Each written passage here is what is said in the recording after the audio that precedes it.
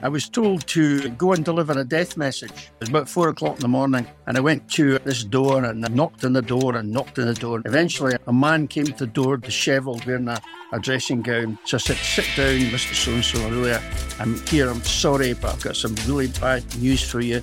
I'm very sorry to have to tell you, you've perhaps been expecting this, but your son, Robert, died in hospital today." And there was this pause. And he said, the man said to me, "We don't have a son called Robert." The wife said, "John, there's something I've been meaning to tell you." Hello and welcome to the latest episode of Crime Time Inc. And today we're so lucky to have a very special guest. An unusual guest, I might suggest, for a true crime podcast.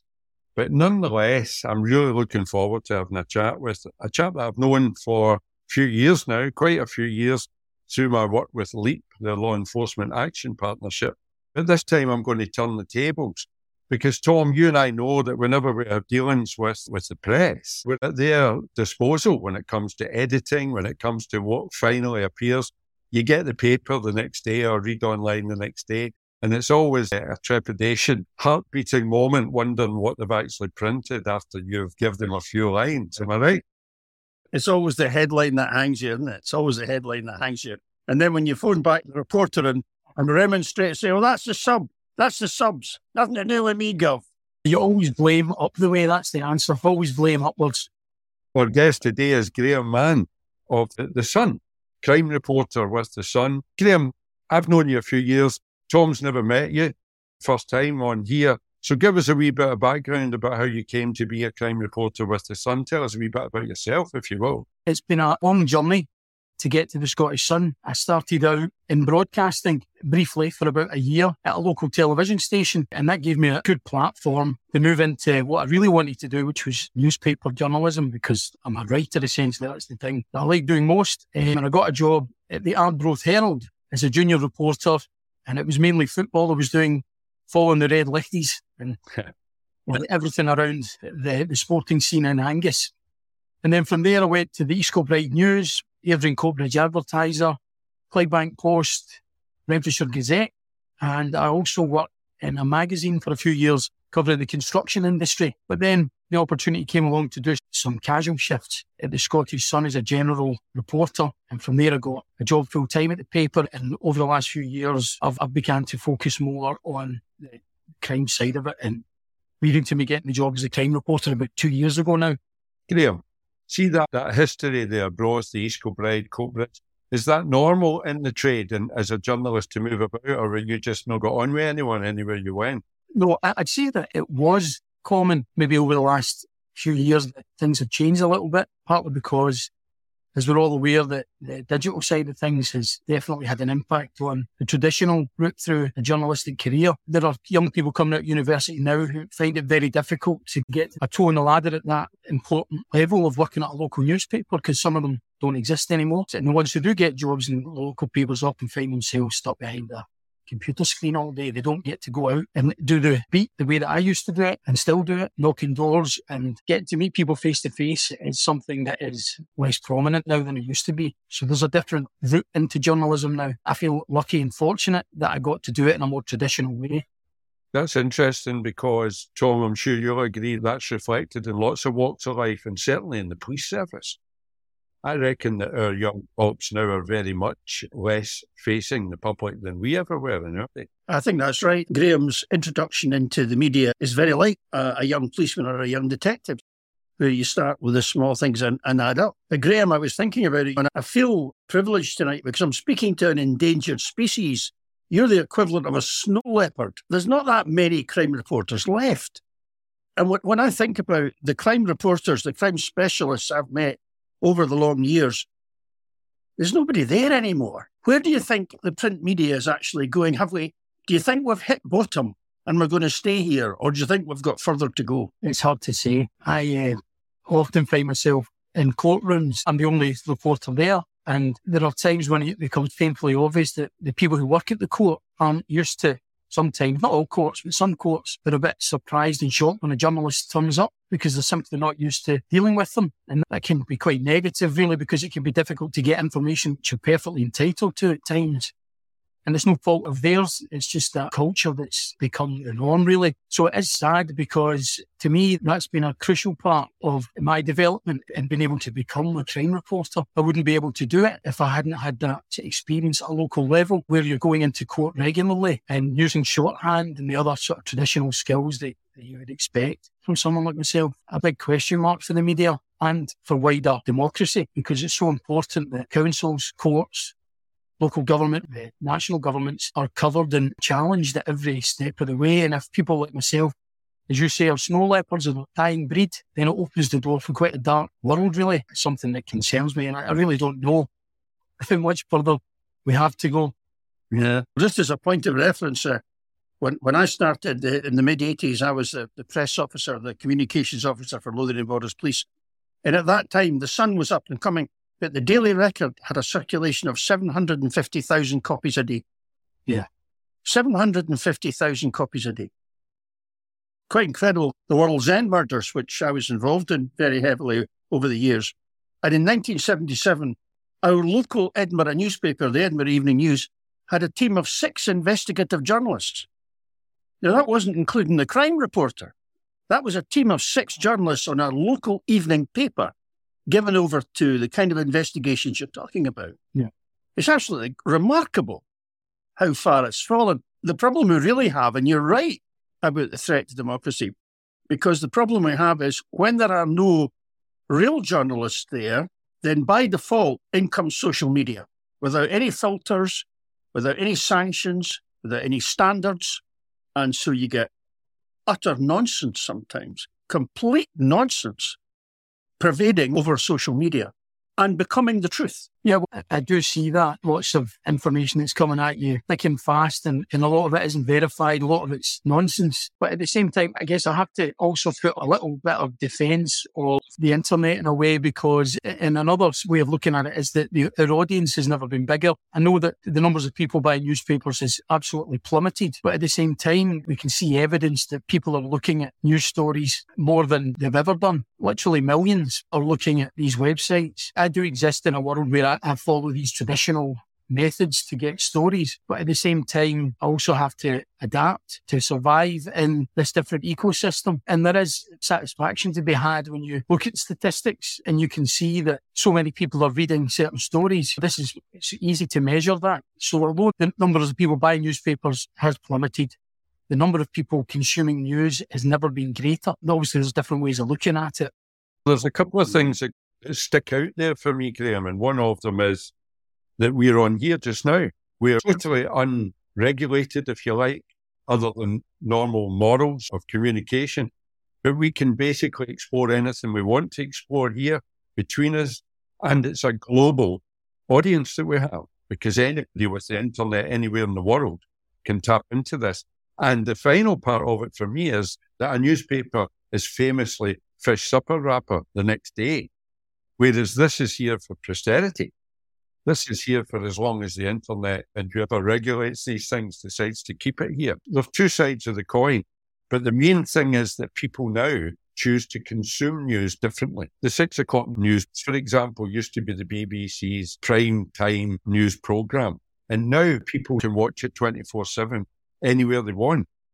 So it's the consumer that's dictating how things are going to develop as we move on. I think one thing I was going to add to that was, I think where the problem maybe lies is when it comes to what you regard as slow journalism, where it takes time. So when you cover a court case, or if you have to sit in a council meeting and it's time consuming, and it doesn't give that instant hit that you would get if you rattled some social media story together in half an hour and threw it online. So that fits into the sort of production line model. I'm not saying there isn't a place for it. There probably is, certainly. There's an appetite for stories that are connected to showbiz and all that. But when it comes to the sort of work that I do, it just takes that bit longer to get the story. And that's where the danger lies, I think, in the power brokers, if you like, in the media, who don't have the patience to let that happen. I'm lucky. This is the best job I've ever been in, the most enjoyable job I've ever been in. And the job where I've been allowed to do my job, I've had the freedom to do my job like I have never had in any other job I've had in the past. I have to count my blessings, really, that I'm able to do this job, and I'll continue to do it to the best of my ability, really. We skipped a wee bit there that I was interested in. When we do a Talking Walking Football podcast, we always ask our guests, what school did you go to? Because it's a football podcast, that goes down quite well. But we started with you getting your first job. What about before? Like, where are you from? What school did you go to? University? What did you do at uni? Did you always want to be a journalist, Graham? I wouldn't say I always wanted to be a journalist. Like most young men, I had this fantasy idea that I was going to be a top footballer, which obviously never came to fruition. I know guys that are still dreaming like that. I'm not sure I could even keep pace with the walking footballers these days. I went to a school called Hunter High, which is famous because that's where Ali McCoist also went to school. He was a couple of years older, good few years older than me, actually. There's a few others like Bobby Madden, the referee. He went there as well. My first sort of taste of journalism was delivering the papers. And I used to love reading the papers before I delivered them. That was the thing that I used to love doing on a Sunday morning. I loved reading the contrast between the broadsheets and the tabloids. I used to enjoy that, and I would pore over all the football reports. It was always a passion of mine. And then when I left school, after messing around in factories, to cut a long story short, I re-engaged with education after a few years in the wilderness, and then went to Glasgow University. And it was really from there that gave me the catapult into a career in journalism.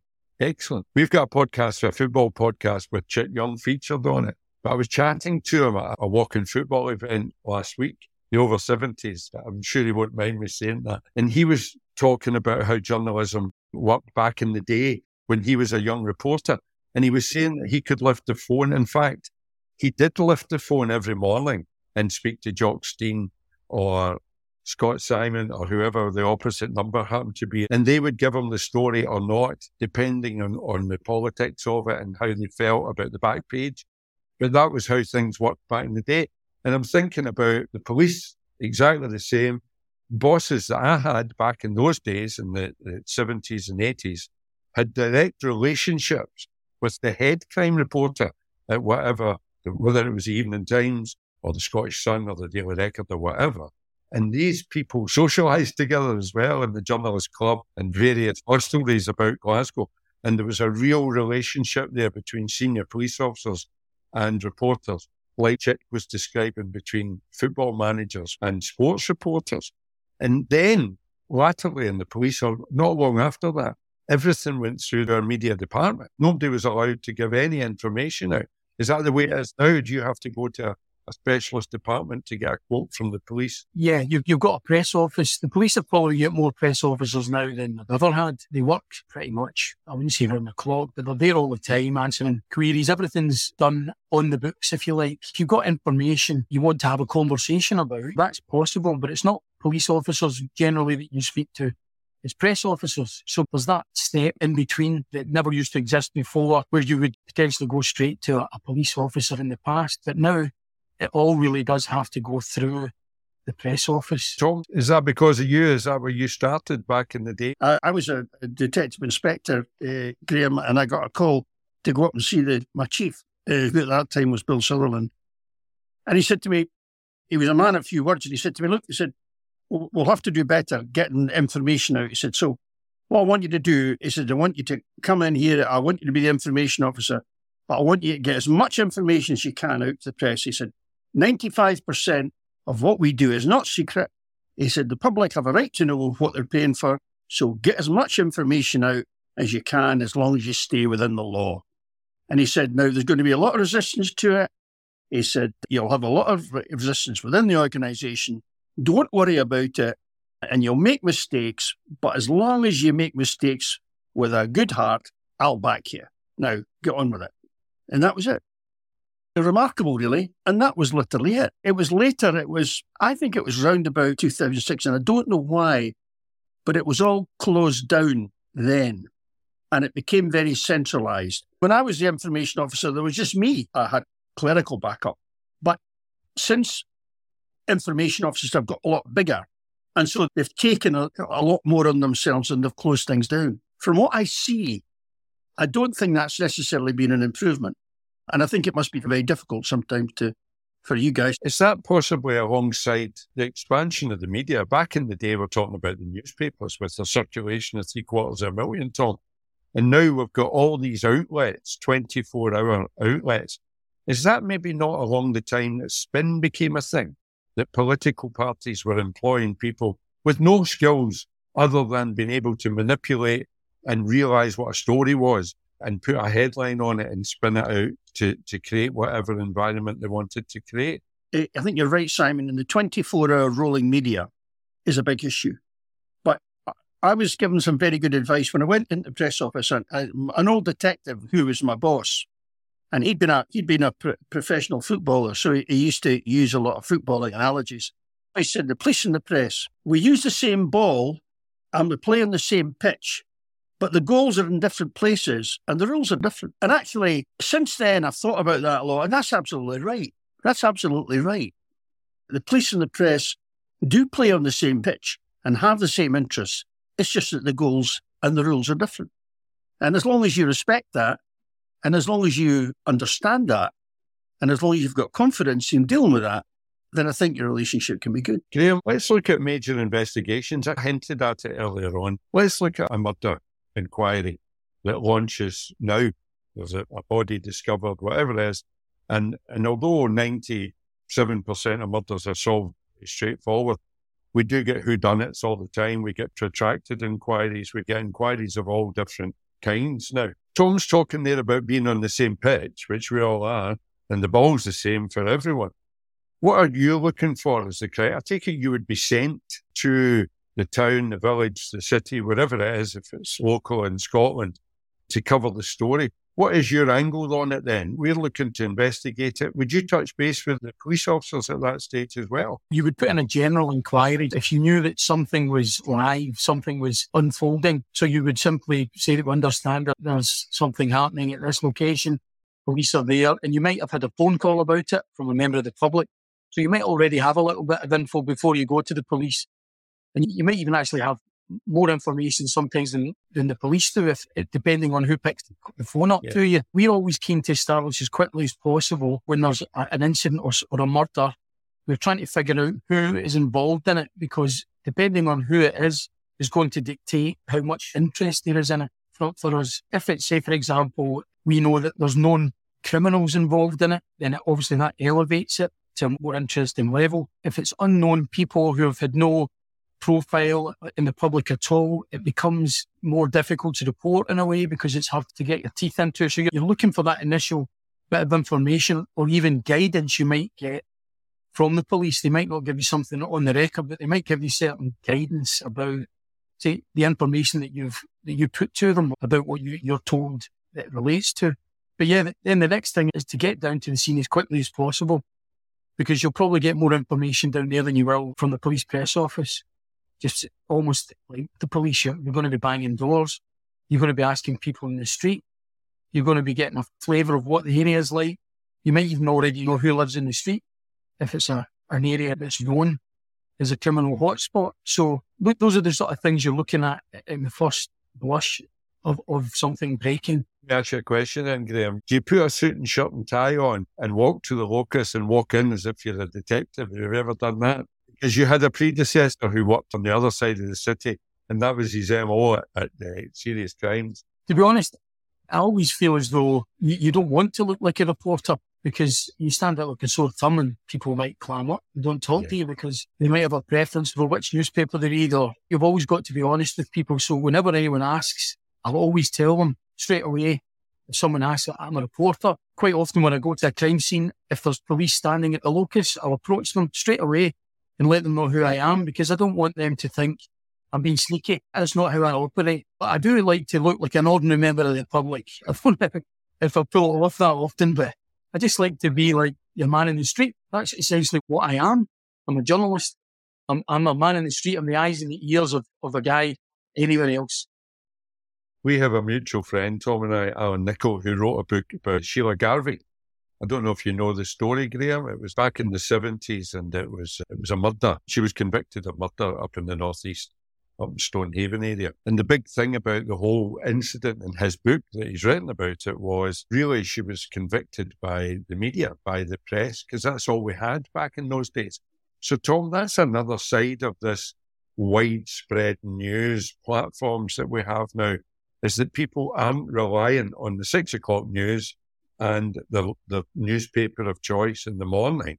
They've now got lots of avenues of all that false information as well, of course, and lots of people with agendas putting things out there on social media, etc. Yeah, I think winding it back a bit, you were talking about informal relationships. When you didn't respect the fact that the rules and the goals were different, to take back the old analogy, it could lead to problems. And the one that sticks in my mind and always has stuck in my mind is the Bible John investigation, which was driven by the press. And so much so that the police in that period ended up searching for a bogeyman who, in all probability, didn't exist. You've got to watch that. But I'll tell you what I was going to say. I was struck by a recent investigation, I don't know if you remember it, where a woman fell into a river and disappeared just recently down south. And it wasn't so much press intrusion then. There seemed to be groups of vigilantes who appeared at that locus and were patrolling the streets and were acting in all sorts of very bizarre ways and impeding the investigation, quite honestly. The woman herself was quite photogenic. She was clearly a troubled young woman, and I think it just caught the attention. And these people came from far and wide, almost like ghouls, to feast on the disaster there. If I remember correctly, the police actually put a cordon round the whole area to chase them away. Now, that's a relatively modern phenomena. I never experienced that. We certainly didn't get that in any of the major investigations we had in Lothian and Borders in my day. So that's another factor of social media, I would suggest. One I'll throw into the mix, Graham, before I ask you your thoughts on it, was Dundee the other night. And this is not the first time it's happened. Where youngsters, some as young as 8, it's been reported, if you can believe what you read in the press, of course. Social media can get them organised on their WhatsApps or whatever. They can get out, and they're causing real havoc in the city of Dundee. We had riot police on the streets the other night in Dundee. Yeah, things like TikTok is one of the ones that you'll hear mentioned a lot, and where people video things and they broadcast things live. The incident Tom was discussing there down in England was a good example of that, where people were turning up and filming it and feeding their own followers. So essentially you've got people who would otherwise just be ordinary folk who, if you look at their online profiles, they've got sometimes hundreds of thousands of followers who are watching their every move. And it's bizarre to me. I don't understand that either. I can see the appeal in some instances, but I don't do it. I have no interest in that side of it. I'm very much the traditional journalist. It's just a part of the modern landscape that we all have to contend with now, I'm afraid, and for good or ill. Yeah, I think it's a part of people wanting to be part of the story.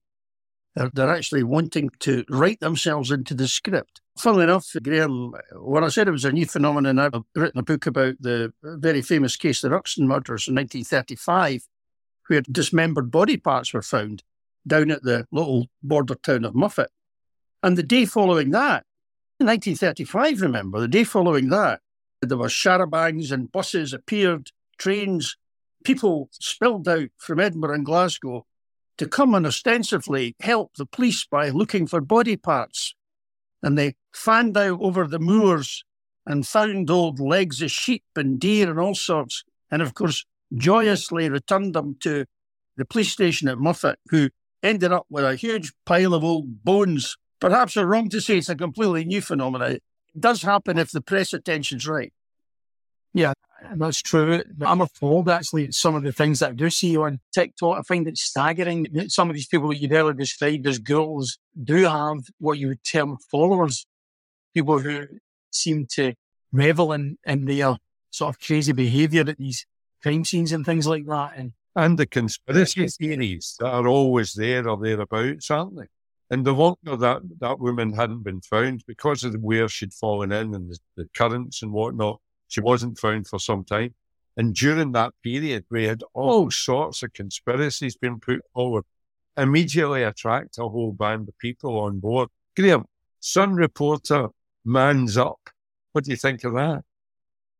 Friends. Yeah, that's a kind of, that could be a subby there, couldn't it? Or Sun crime reporter tells the truth. Yeah, that would be a shock. That would be a first exclusive. Graham, can I just interject to say you don't have much to worry about. The last capture Simon made was about 1979. You're all right. It was a good breach, though. It was a good breach. It's not true what they say. She was 9, not 7. Actually, that's a true story. I was a probationer and I was sent to the school to do some... The school was across the road from the police station, thankfully, down in Campbelltown.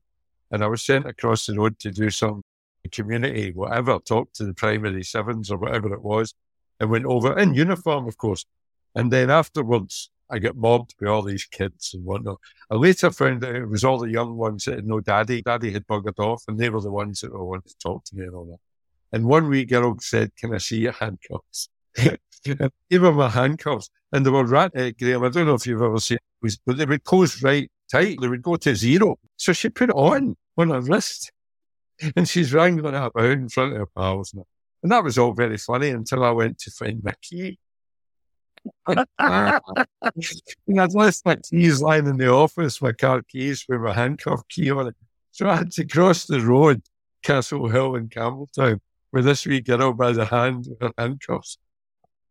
So you run it far wrong, Tom. That would be about 1979. And that, Graham, is the last arrest he made. And the best. It was the only. Anyway, moving on. So you're well warned, Graham, but what I wanted to ask you about was criminals. Because, like the police, it's only dawning on me, Tom, how much the crime reporter's life it's got lots of parallels with the life of a detective working in a division. So, Graham, tell us about your interaction with some of Scotland's top current criminals just now. I've seen some of your stories talking about some of the problems that we have now. The biggest thing recently has been connected to the EncroChat mobile phone networks that have been used by criminals. These phones where they thought that they couldn't be hacked into by the authorities, and they quickly found out that wasn't the case, and now they're all paying the price for it. These encrypted phones that basically had been hacked into by the French and Dutch authorities, and it's opened up a treasure trove of information, which has resulted in, actually, in Scotland, there's dozens of guys now either in jail already or who are facing trials in the near future. You could see them locked up for a very long time. And it's opened the eyes of the world into this international network, really, of criminals. Although they're based in Scotland, a lot of these guys, their tentacles extend all around the world to South America, Central America, to the Gulf. It's staggering, actually, the scale of these operations. And tracking that, the EncroChat phones has seen stories about these guys come thick and fast, and there's more to come. Do you ever go and maybe not speak to these guys once they've been charged and in custody and whatnot, but do you have informants within that world? Do you go and speak to guys? On occasion, you will get a phone call from a disgruntled prisoner who isn't happy at the coverage he's getting in the newspapers. It comes from all over, really, and some you'll hear from for a little while, and they'll provide you with useful information, and then they'll vanish, they'll disappear off the radar, and you don't hear from them again. Others will pop up once, and that's it. So it varies. Sounds very much like the same relationship as we have with informants, Graham, in that very few of them do not have a motive, an ulterior motive. They're either looking to score points or looking to distract or looking to do something. You very seldom get an informant coming forward with information. I don't mean I'm not a member of the public who's seen something, a criminal informant. You've got to be very careful about their motivation in case you end up inadvertently acting on their behalf. Coming back to what you said a minute ago, Simon, in terms of the attributes of a good detective and a crime reporter, you're absolutely right. And I've said this, I knew some excellent crime reporters in my time. And I said to some of them, you would make a good detective because they were observant, they were good communicators, they were intuitive, they were nosy people. Liked a good drink. According to people I know in the press, all these days are gone. And you said you were absolutely right. They would go down to the pub at 2:00 and come back in 5 o'clock and write up our stories. I'm told that is long gone. The advent of computerisation completely finished that, Graham. You were a generation too late, my boy. I think it was. I think I just got the coattails of it. It's not something that happens that often now. We had a case in Govan where we got a phone call, an anonymous phone call made to Pitt Street, I think, to headquarters, that there was guns, specific guns, I can't remember what, in a house in an area of Govan called Chucker Hill. So, unfortunately, by this time, things had changed, and normally one of us would have gone up and chapped the door and taken the gun off someone. But that couldn't happen latterly in the police. The balloon went up, as we would describe it. Firearms units called out, and the support unit, and the traffic, because it was a whole palaver to seal off the area and get maps. And you've no idea how long it would take to go and search a house or whatever was going to happen. And maybe 4 or 5 hours later, that did happen, and we got in the house, and there was nothing there. But the guy that was in the house with the woman had warrants for him all over the place, so he was arrested. And that was the result of it, all that manpower and resources. If I remember right, it was a Friday night as well, so it was a bit of a nightmare. But we later discovered that the anonymous phone call that had come in had been her ex-boyfriend, who had been in prison. And he had just got out that day after a 6-month stint or whatever, and discovered that she was shacked up with this other guy. So how do you get rid of him without any fisticuffs taking place? I'll just phone Strathclyde Police and they'll sort that out for me. I can think of one interesting call we got recently from someone who had claimed that they'd witnessed this notorious prisoner being caught in his cell with drugs, and that this sparked a violent reaction, and that it took about 6 prison officers to quell the guy. He kicked off, and as he described it, this guy had been picked up and Supermaned down the hall and into solitary and thrown into the cell. And as he was telling me this, he was explaining that he was one of the most notorious guys in the prison system. He was feared, terrified. Everyone was scared stiff of this guy, and he was so volatile, they didn't know what he was going to do next. I got enough detail off him from when it happened, the location, etc. And then obviously went to the appropriate places to make sure that what he was telling me was accurate. And lo and behold, it was. And it was incredibly accurate. Every little detail almost was to a T. And then, so we did the story about this guy being one of the most notorious guys in the jail. And then a couple of weeks later, I got a message off this person saying, "Who's this?" on the phone. I looked back. It was the guy who had been Superman down the halls. It was him that had phoned the tip in. You know what I'm saying? And he gave himself away in that moment and realised, hold on, he didn't realise it was me that he was speaking to. He got his wires crossed. That's the classic fire razors trick. They used to get these people with fire razors, and they were always there. They were always at the location of the fire.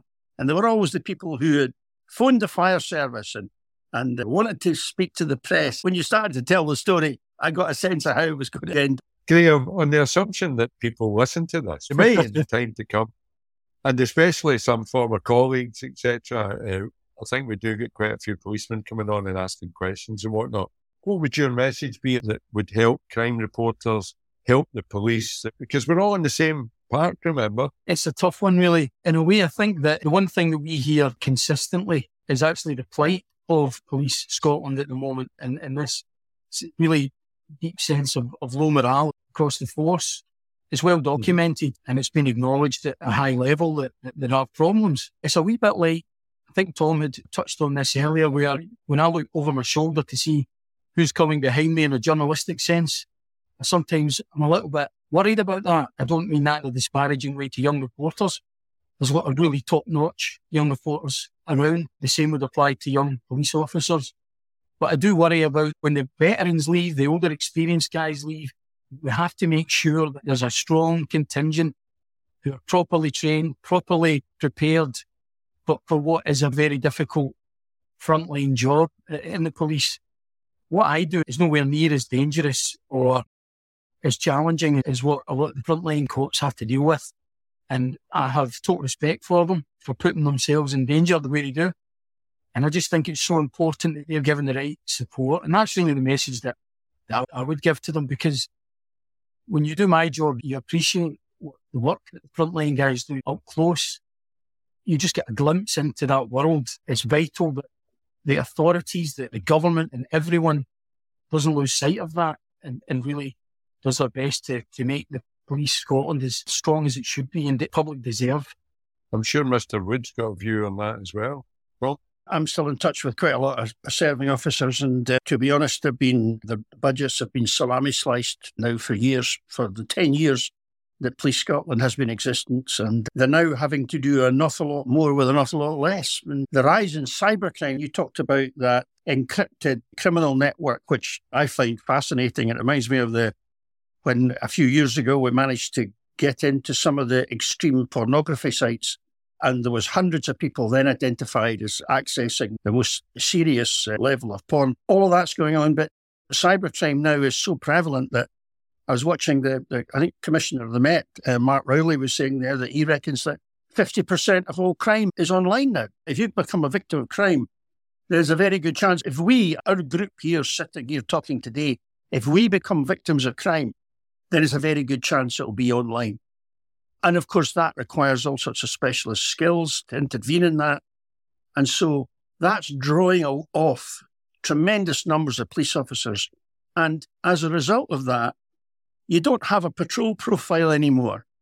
And Simon and I know that if you're going to learn the trade of policing, then you have to have that experience on the street. You have to have that grounding. And the trouble is, my fear is that more and more young officers are not getting that grounding, not getting that chance to learn, and are being quickly shoved into these specialist departments. And it is a major concern. As you were saying there, Graham, again, the parallels. I had a story last year about Walking Football, I think. I think it was the Glasgow paper. And a reporter was coming out to see us and get some pictures. The snapper, I think he was freelance as well. But the reporter that came was an intern, if that's the right term. She was a lovely girl. She was actually doing her degree, I think, in journalism or something similar, but would sent out to cover the story on an ad hoc basis. She'd get paid as she goes if she's sent out for a story, a kind of agency reporter, if you like. And that seems to be more and more the norm. And in the police, there's this big experience gap now, Tom, that I find whenever I interact, that we seem to have neglected the recruitment for a number of years. And all the guys that were recruited at my time in the late 70s and 80s have now retired. And there's a big gap in there. And we're asking youngsters to pick up the mantle without the training and mentorship that we enjoyed as young cops back in the day. I think that's about to get worse. It'll get worse before it gets better, Simon, because my understanding is just now they're looking at a change to the pension provisions, which meant that people could retire and take their pension at 25 years service. You're going to get an exodus. There's already a provision if you're over 50, you can do that. But I think that's called the MacLeod remedy or something like that. But there's now a move to suggest you can retire at 25 years service. Now, the kind of people who will be retiring will be the sergeants, the inspectors, who are the very backbone of the kind of standards you're expecting, and very senior cops. And when you look at some of the recent catastrophes in policing, particularly down in the Metropolitan Police, these two firearms officers, one was a rapist and the other was a murderer. If you backtrack that a bit, that there's been a huge dearth of firearms officers in the Met. They've been desperate to get people in because of all the commitments they've got, guarding embassies and all the rest of it. They've short-circuited the system, both of vetting and recruiting and of training. And this is what happens when you do that.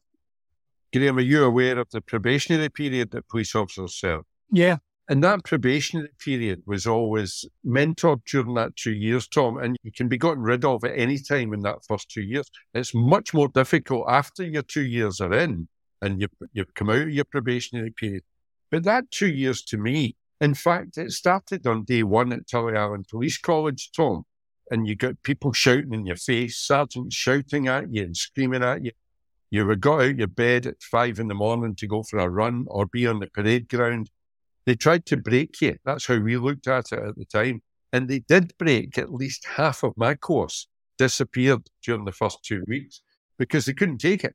Or some of them responded and said, who are you talking to? Not the right attitude, not the right mentality, not the right temperament to be a police officer. And they were sifted out very quickly. And during that 2 years, they were sifted out again, Tom, by their mentor cop. Because they were put into all kinds of situations, Graham, that just occur to a police officer. You don't go looking for them. They just happen in front of you. You deal with honest, decent members of the public most of the time, and you have to behave like a police officer. And you deal with the absolute scum of the earth some of the time, and you have to deal with the other side of being a police officer. And you have to respect people's freedoms. You have to you have to use reasonable force that we've talked about on other podcasts. And that system of vetting is what Tom, I think, is referring to there, that the Met had lost at some stage. Whether they're getting it back or not, I don't know. But those senior cops that we don't have anymore and sergeants were really the eyes and ears to identify people that weren't going to make it. It used to be called Regulation 12. They were unlikely to become a good and efficient police officer. One of my jobs was actually to decide on Regulation 12s, and it was a difficult thing to do. But you know what? I found that when you actually sat down with these young people and said, look, this is not working out and we really can't have it, most of them were relieved because they knew themselves they weren't making it.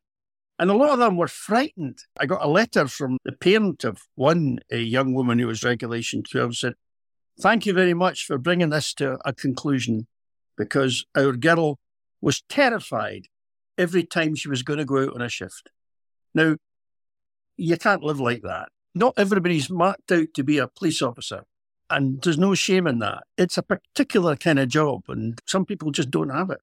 I think that's the balance of the probationary period, that it wasn't just for the police to decide if you were going to become a police officer. It was for you to decide if you wanted to be a police officer, if it was the right fit for you, because it has to be. What you're saying there is right. And to a lesser extent, there are things that I have to do in my job that induce anxiety, if you want to call it that. Nobody wants to go to a door where someone's experienced tragedy. That's part of the job, and you don't want to do it. Who wants to do that? No one wants to do that, but it is part of the job. You're duty-bound in a way to go to someone's door if you're going to be writing about them. If they're going to pick the paper the next day, would be wrong. It doesn't seem like that to people at the time. They often see it as an intrusion, understandably. But really, you do have a duty to give them the opportunity, even if their opportunity is to tell you to go away and they don't want to speak to you. They used to call it the death knock. I remember when I started in the press office, one of the first things I did was I was asked if I'd go up and spend a week with the local newspaper just to see how the newspaper worked. And I really enjoyed it. And it was a revelation to me, actually, to see about deadlines and all the rest of it. And the first thing they did when I turned up to do a shift with the reporters was they sent me out on a death knock. And the idea was somebody had been killed and you had to go out and somehow managed to get a photograph. That's what you were looking for, was a photograph of the person. It was a very unpleasant experience because before that, I'd done that many times, gone to doors of people whose relatives had died, but I always had a legitimate reason to be there and always had a warrant card. And it was all the difference in the world.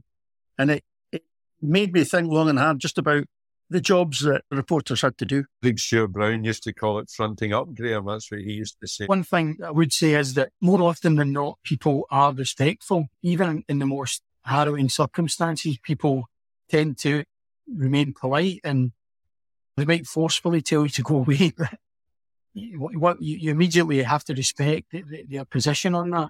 But there are times as well where the opposite happens. And I can remember one of the first ones that I did when I was a younger reporter in Clydebank, and it was maybe one of the first times that I'd had to go to someone's door. And needless to say, you're more anxious when you've never done it before. So I had gone to the door, and as I approached the house, the door was slightly open. And I thought, oh no, this makes it, I don't know why, but it just felt even more awkward. That the door was half open. I thought, what am I going to find? Anyway, I went up, and just as I was about to chat, the door flew open. And the person said, "It's you. Come in, sit down. Do you want a cup of tea?" I just walked in the door with my notepad in my hand. "We were expecting you." I'm surprised it's taken you so long. And it was a local family. It was in Airdrie, actually. It wasn't Clydebank, it was in Airdrie. And they couldn't wait for me to turn up. And it was because they wanted to pay tribute to their loved one. There had been no crime committed. It was a car crash, I think, a tragedy. But they were desperate to share their story and who this person was. They knew that the local newspaper could give them that platform. If we hadn't turned up, they would probably been on the phone about it. And it was surprising to me, but in the end, it was therapeutic as well for the family involved. Yeah, and I suppose when you think about it, Graham, it's an affirmation of the importance of the person's life. And that's how they would see it. And it's one thing we talk about as a police officer, that you never know what's behind the door when the door opens. It could have been the exact opposite. It could have been someone chasing you out down the street. It's the attraction of the job, I think, for a lot of us. And you just have to be prepared. You be on your toes and have a pair of trainers at the ready. Graham, I think you've done us a real service here. Usually towards the end of Crime Time Inc., we explain some of the terms that we use because there's jargon and whatnot that we slip into. And you've done it here. There'll be a lot of police officers listening to this, hopefully someday, and they'll be looking up their manuals, they'll be phoning their sergeant, they'll be asking old cops. When you're talking about chapping doors and going house to house, it's something that the police used to do a lifetime ago. In fact, it was our bread and butter of every investigation. It used to be a bugbear of mine that every crime you need to chap the doors. That's where the information is. It's great to hear that reporters are now doing it instead of police officers. It's so important to go to the source of wherever it's happening. And to me, that's the attraction of the job. The idea that you wouldn't want to go when something's breaking. You're in the wrong job if you don't want to be there. Is there still a curtain twitcher in every street? Dare say there will be and always will be. Yeah, there definitely is. Tom, you probably are one. Well, it wouldn't do much good. There's nothing much to see when you twitch the curtains where I am. But the modern thing now, of course, is CCTV. The people who used to be curtain twitchers, you usually find their houses are surrounded by CCTV systems. And of course, in terms of Ring doorbells. Yeah, that's right, the Ring doorbells. And in terms of investigation, these are fantastic tools. I remember when I worked down in one of the rough areas of detective sergeant, there was a lot of stabbings and slashings at that time. And the only place that was open 24 hours a day was a local garage, a filling station. But it was funny because people who'd been involved in violence or confrontation, afterwards, they always made for the filling station to get a snack or food or something. And the number of times we got evidence from the CCTV cameras was unbelievable. It was almost like a magnetic pull towards this 24-hour filling station. It was funny. Graham, I'm going to drop you in it now. I'm going to put you on the spot because Tom and I only just discussed this before we came on here. And something we spoke about was chatting to our guests specifically and asked them to tell us a story or, in your case, something you've covered, whatever it might be over the years that was defining for you. That was when the penny dropped. It's when things changed and you realised you knew what all this was about, or you switched and thought, that's a life changer, that's a career changer for me right there. Can you think of anything? I know I'm putting you on the spot. Off the top of your head, what kind of defined journalism for you? While you're thinking about it, I'll ask Tom the same question. I'm interested in these turning points because if you speak to anybody who's had a career in policing or a career in journalism, you usually find out that there's some incident or some influence very early on in their careers, which actually steered them in a particular direction, which made them think and made them consider as they went forward. And I was struck by Graham's story there from Airdrie about knocking the door and the family welcoming him in, not as an intruder, but as someone who is there to pay homage or pay tribute to their relative who's been killed. And it's a very, very interesting point. I suppose one of my early ones was I was told to go and deliver a death message. It was about 4:00 in the morning, and I was on a foot beat and I delivered this death message. And I went to this door and I knocked on the door and knocked on the door. Eventually, a man came to the door, dishevelled, wearing a dressing gown. Come in. And I was about 19 years old, and I said, right, no, death messages is what you got to do. So I said, sit down, Mr. So-and-so, really, I'm here, I'm sorry, but I've got some really bad news for you. And then his wife appears, and she comes in. I said, please come in and sit down. And I'd been told on the radio that this death message would be expected. So they were obviously, and I said, look, I'm very sorry to have to tell you, you've perhaps been expecting this, but your son, Robert, died in hospital today. And there was this pause. And the man said to me, we don't have a son called Robert. Here I am, I've got the wrong address. And I said, I'm really sorry, I'll have to check with operations. I'm so sorry to woken you up. It's terrible. And just then, in a very small voice, and I can only describe as a small voice, the wife said, John, there's something I've been meaning to tell you. And I said, I'll tell you what, I'll leave you to sit and have a chat about this. I'll go and make you a cup of tea. So I went, shot through the kitchen and left them.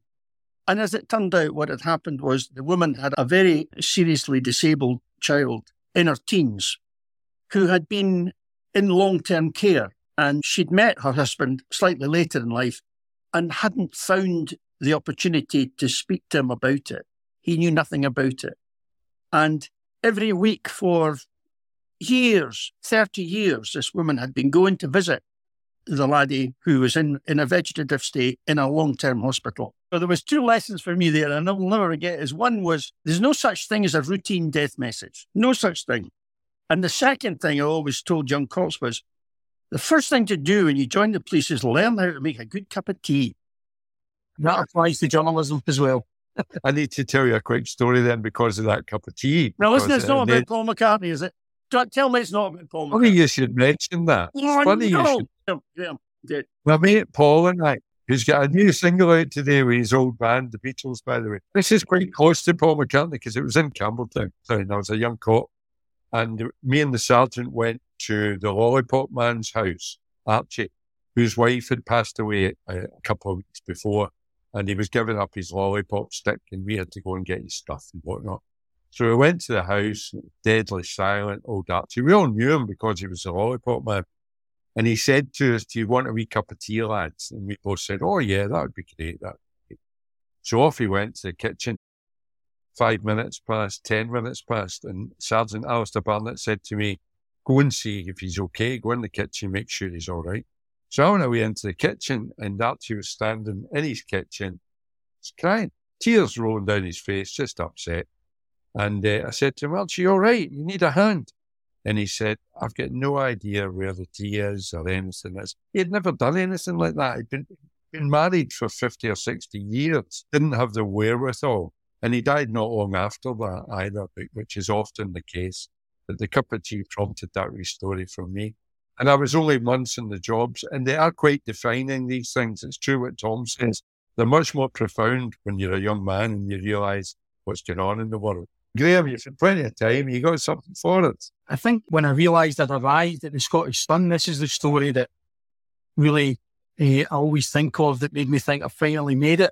It started off, actually, it was a sad story that we had been covering for quite a long time, over several months, and it ended in tragedy.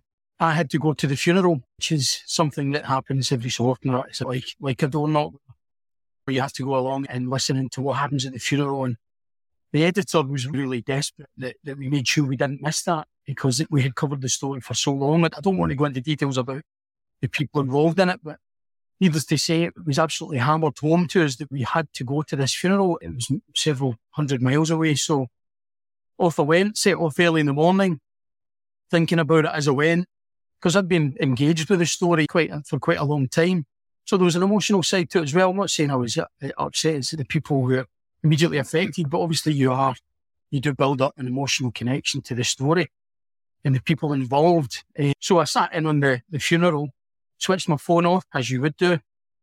And then when I came out about 1 o'clock, something like that, switched my phone on and fully expected to just phone the news desk and tell them that I would be filing copy in the next hour or so. But when I switched my phone back on, there was about 20 missed calls.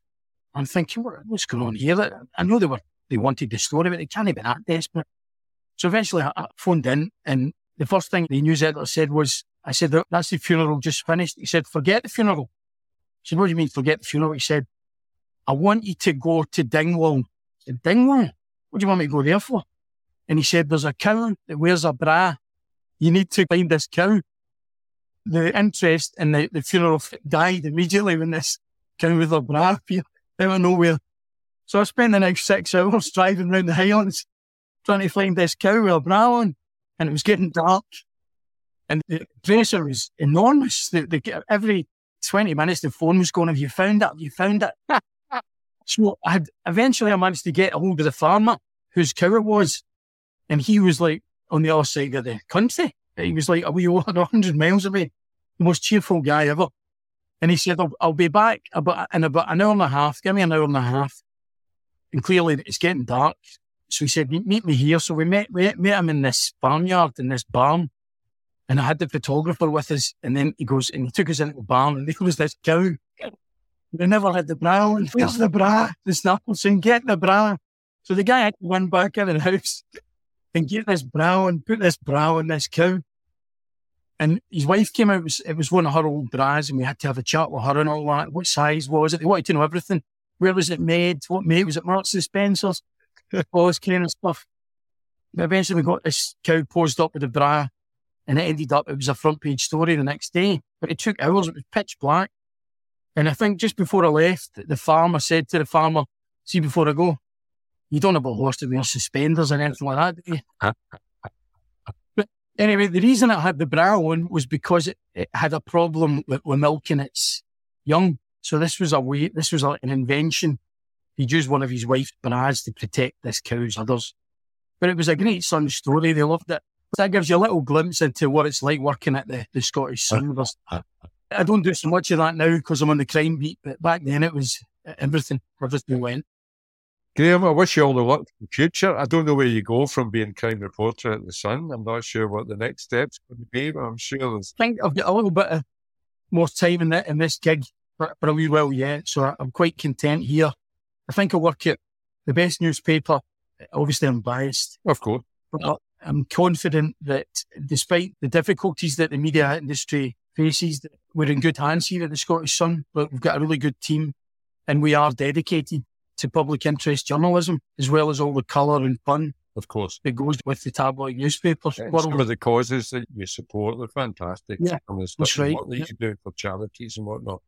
Keep up the good work then, Graham. Graham, it's been lovely to talk to you, and I've enjoyed your stories, and I wish you very well. I wish you all the best. All the best, Graham. Thanks. Thank you. Cheers. Next time on Crime Time Inc. Percy Sillitoe was one of your, if not your, greatest chief constables in Glasgow.